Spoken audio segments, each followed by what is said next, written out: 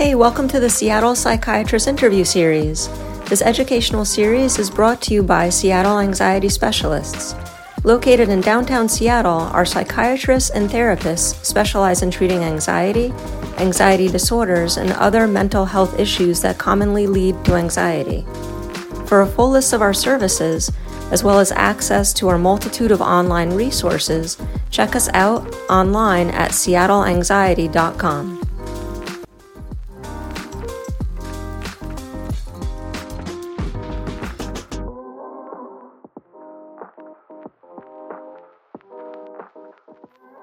Hi! Thanks for joining us today for this installment of the Seattle Psychiatrist interview series. I'm Amelia Worley, a research intern at Seattle Anxiety Specialists. I'd like to welcome Dr. Wendy Patrick.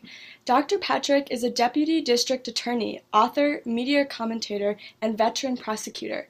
She's completed over 165 trials, including cases of domestic violence, hate crimes, stalking, human trafficking, and first-degree murder.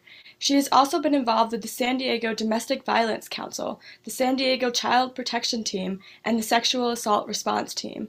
Dr. Patrick researches, advises, and publishes on a variety of topics related to interpersonal violence, sexual assault, and working with victims, including her book, Red Flags: How to Spot Frenemies, Underminers, and Ruthless People. Before we get started, Dr. Patrick, can you please let us know a little more about yourself and what made you interested in dealing with dangerous people, sexual assault, and domestic violence? I've been a prosecutor for my entire career. I would say since before you've been born, but it lends a little bit of credibility to what I'm talking about. For whatever reason, during the 25 years plus I've been a prosecutor, I've dealt with a steady stream of dangerous people. One of the things that really struck me, Amelia, about this is the sometimes very worldly, intelligent, savvy victims. People you wouldn't expect to be victims because they don't strike you as particularly vulnerable in any arena, yet there they were. So I went back to school to earn a master in divinity and then a Ph.D. mid-career. It was sort of my mid-career crisis, if that's a term.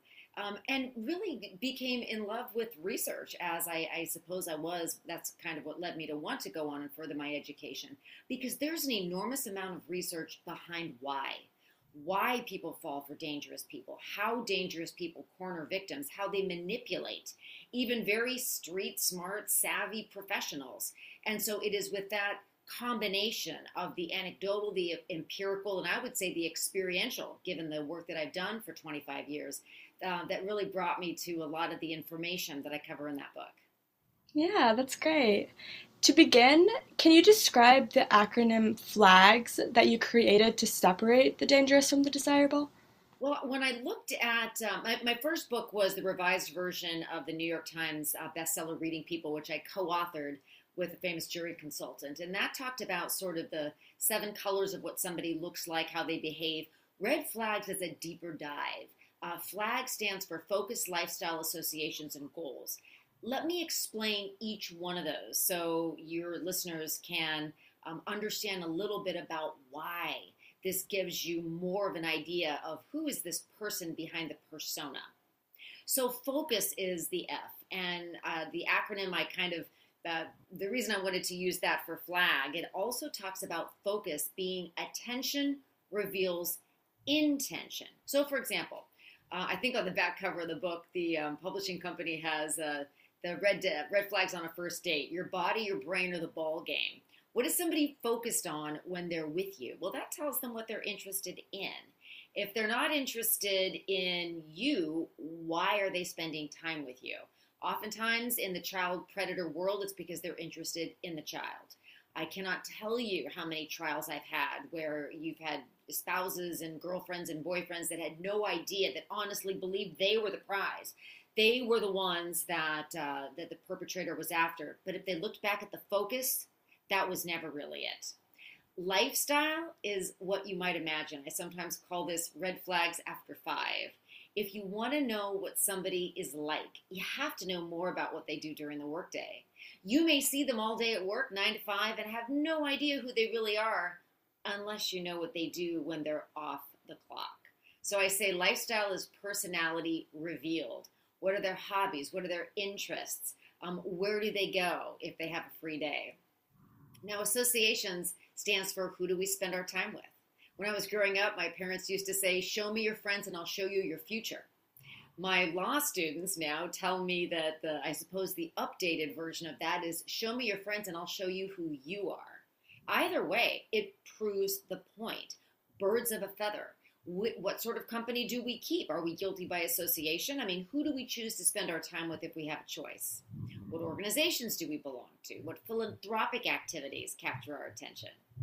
And then goals is really a profile in priorities. If I knew, for example, Amelia, what you prayed for at night, or what you wished for when you toss a coin into a wishing well, you're too young, but we used to do that back in the day, I would know a lot about you. And knowing what somebody's goals are tells you a lot about them as a person. So all 4 of these flag areas taken in combination gives you a much deeper picture of what a person is really like. Yeah. So what are some recognizable signs of people who have ulterior and self-serving motives then? Well, one of the things you really have to look at goes back to that focus component. It would be like, I'm a Rotarian, so I'll use the Rotary example. Lots of people join service organizations, but why are they there? Are they there to put it on a resume? Are they there because they genuinely want to help serve the homeless? When you're looking at somebody's motivation, some of the signs have to do with where they focus their attention and on what aspect of belonging, and I'm just using that as an example, are they interested in? When they go to a social hour or a networking event, if you look at their focus, if you look at the fact that they're not necessarily interested in building business, but gathering business cards to maybe put on a mailing list. So it's really paying attention to what somebody does. You know, we used to say a picture is worth 1,000 words. Actions speak louder than words.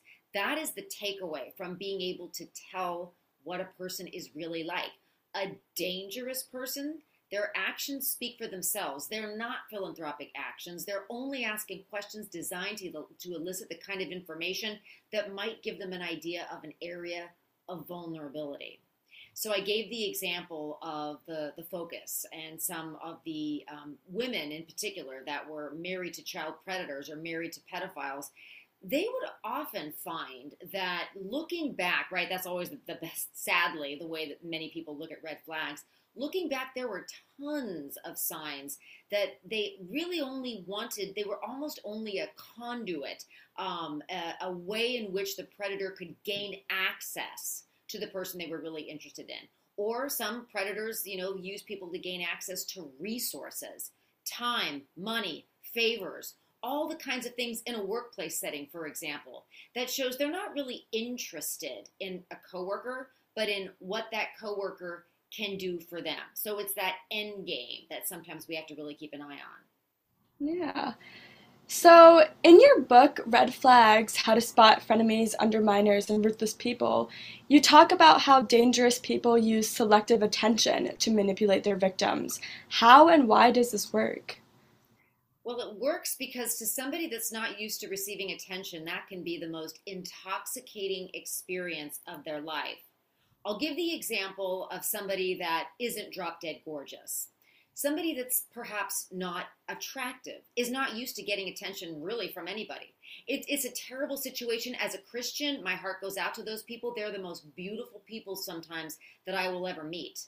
But their experience is not getting double takes on the street by men in whom they might potentially be interested in. If a manipulator, and we see this a lot in the human trafficking arena, if a manipulator, a trafficker, somebody that has ulterior motives, swoops in and gives them the kind of attention they've only dreamed about receiving, that is uniquely attractive to somebody that's not used to receiving that type of attention. So of course, a predator, a manipulator, somebody that's interested and has ulterior motives, of course they're going to use that approach. Now, they have to be careful because sometimes people that are not the most attractive people in the room might be the smartest. So they have to be very subtle about the way in which they're approaching these people so they don't raise the antenna. But let me tell you what the research shows. This is going to surprise some of our listeners and viewers. Sometimes even when you have somebody that suspects somebody has ulterior motives, even they can't help being flattered by the attention. How do you like that? It's almost like an emotional cognitive override. Emotionally, it feels so good that even though cognitively you suspect ulterior motives, you still respond favorably to the flattery. That is the bread and butter of people, dangerous people that have ulterior motives, is knowing that people are susceptible to that kind of attention. That's really interesting. What role does physical appearance play in misjudgment and wrong perceptions? I know you talked about this a little bit, but additionally, how does this relate to the halo effect? Well, the halo effect stands for, and all of our psychiatrist and psychologist guests will appreciate this, as they know, it talks about this phenomena that if somebody looks good, sounds good, is pretty, is attractive, we tend to ascribe to them all of these positive qualities they don't have. And some of the research, there's a lot of research behind the halo effect. Maybe some people that work with you have even authored some of the studies, but it has to do with us saying things like, oh, I'll bet she's a really good mother. I'll bet he can be trusted only because they're good looking. There's many studies that show that attractive criminals, which is, of course, my line of work, are treated more leniently. They sometimes get more favorable plea bargains. Juries give them the benefit of the doubt. You know, I've tried about 160 cases. That's a lot of cases if you're a lawyer. And in that time period, I've had the opportunity to speak to almost all of my jurors that have waited around after the fact and found that they often really do give my pretty defendants a break.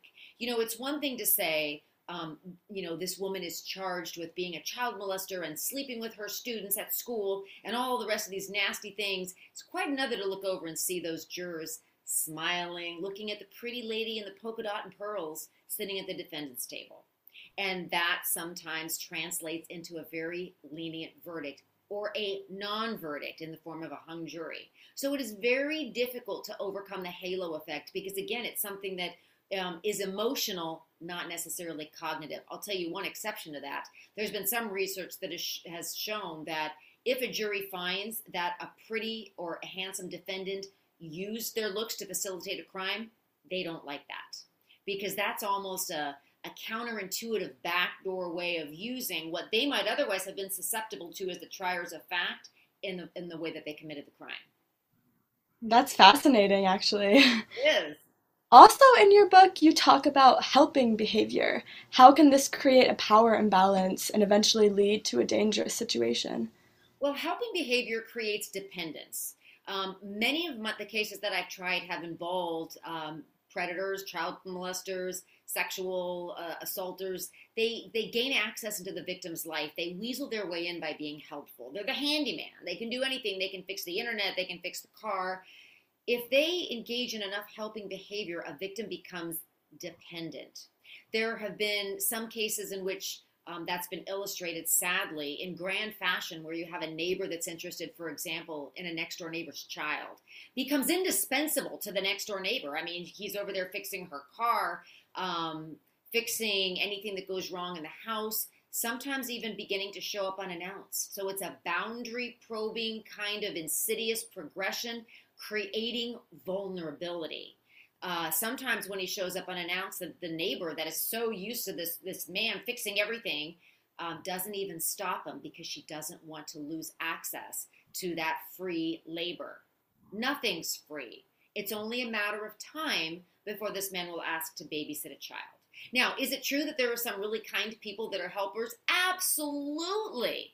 That's why there are 4 flag areas and not just one. Is you just want to make sure that if something seems too good to be true, that sometimes it is. Make sure you go through all the areas of interest that some people are as good as they look, but not everyone. I'll leave it at that. Yeah. So once you realize someone in your life is manipulative or deceptive, it can be anxiety-inducing or depressing. What steps should you take when you realize someone like this is in your life? What if it's someone you love? Depression and anxiety are something that everybody struggles with. Those are conditions that transcend any kind of boundary, socioeconomic. I mean, no matter who you are, where you live, what you do, you're vulnerable. And part of the reason you're vulnerable is exactly what you just mentioned. Sometimes you find out the hard way that it's somebody very close to you that's manipulative. One of the ways in which you deal with this is exactly what you do in your line of work, is you got to talk to somebody about it. People think, oh, I can handle this on my own. They can't. However, it's often very empowering to speak with those who've also gone through the same kind of circumstance. You know, in my line of work, we call those survivors. Human trafficking victims are often helped along towards the path to survivorhood by other survivors who've been through the exact same thing. So too, those who've had the wool pulled over their eyes, those that have been manipulated, who have been fooled by somebody they thought really loved them, are sometimes very much helped by others who have been there. Sometimes reviewing the red flags will empower them not to fall for it again. So part of what I often teach in connection with these programs I give, because I do this as a speaking series, I've done it all over the world, and I'm going to give you some takeaways along the lines of how can you prevent yourself from being in the position that you're asking the question, what do you do once you recognize you're in that scenario? Maximize first impressions. In other words, don't trade in your reading glasses for rose-colored glasses. You're wearing reading glasses when you first meet somebody or first go on a date. Perceive as much as you can when you are most objective. Be wary of underexposure. If there's an area of somebody's life that they don't share with you, like that unaccounted for hour or two after work, you want to know where they are. Why are they off the grid during certain times of the day or night? Most people are very transparent, and sometimes we make the joke TMI, as my students say, too much information. That's preferable to too little information, because secrets breed suspicion. Time-lapse photography is the next one. You notice I'm kind of on a photography theme, which of course was a thing when I was growing up. Observe somebody's behavior over time. You can't tell what somebody's like if you just have a snapshot of their day. Maybe a continual snapshot, like you work with them. You only know what they're like when they're on the clock. You have to know what they're like in different settings and across time to be able to get a good read on them. So that would also be, I suppose, using a wider angle lens. You're looking at behavior in different settings, in different contexts. Solicit multiple exposures. Introduce people to your friends and family. You may trade in your rose-colored glasses for trade in your reading glasses for rose-colored, but I guarantee you, your family and friends will not. Anybody who has been second-guessed by an objective sounding board, i.e., parents, spouse, family, good friends, colleagues, coworkers, they're going to tell it like it is because they care about you. And then we live in a day and age of vision enhancement. You can go online and look at social media. Sometimes you look at other dating sites, if that's the way you met somebody, and see how they describe themselves on other dating sites.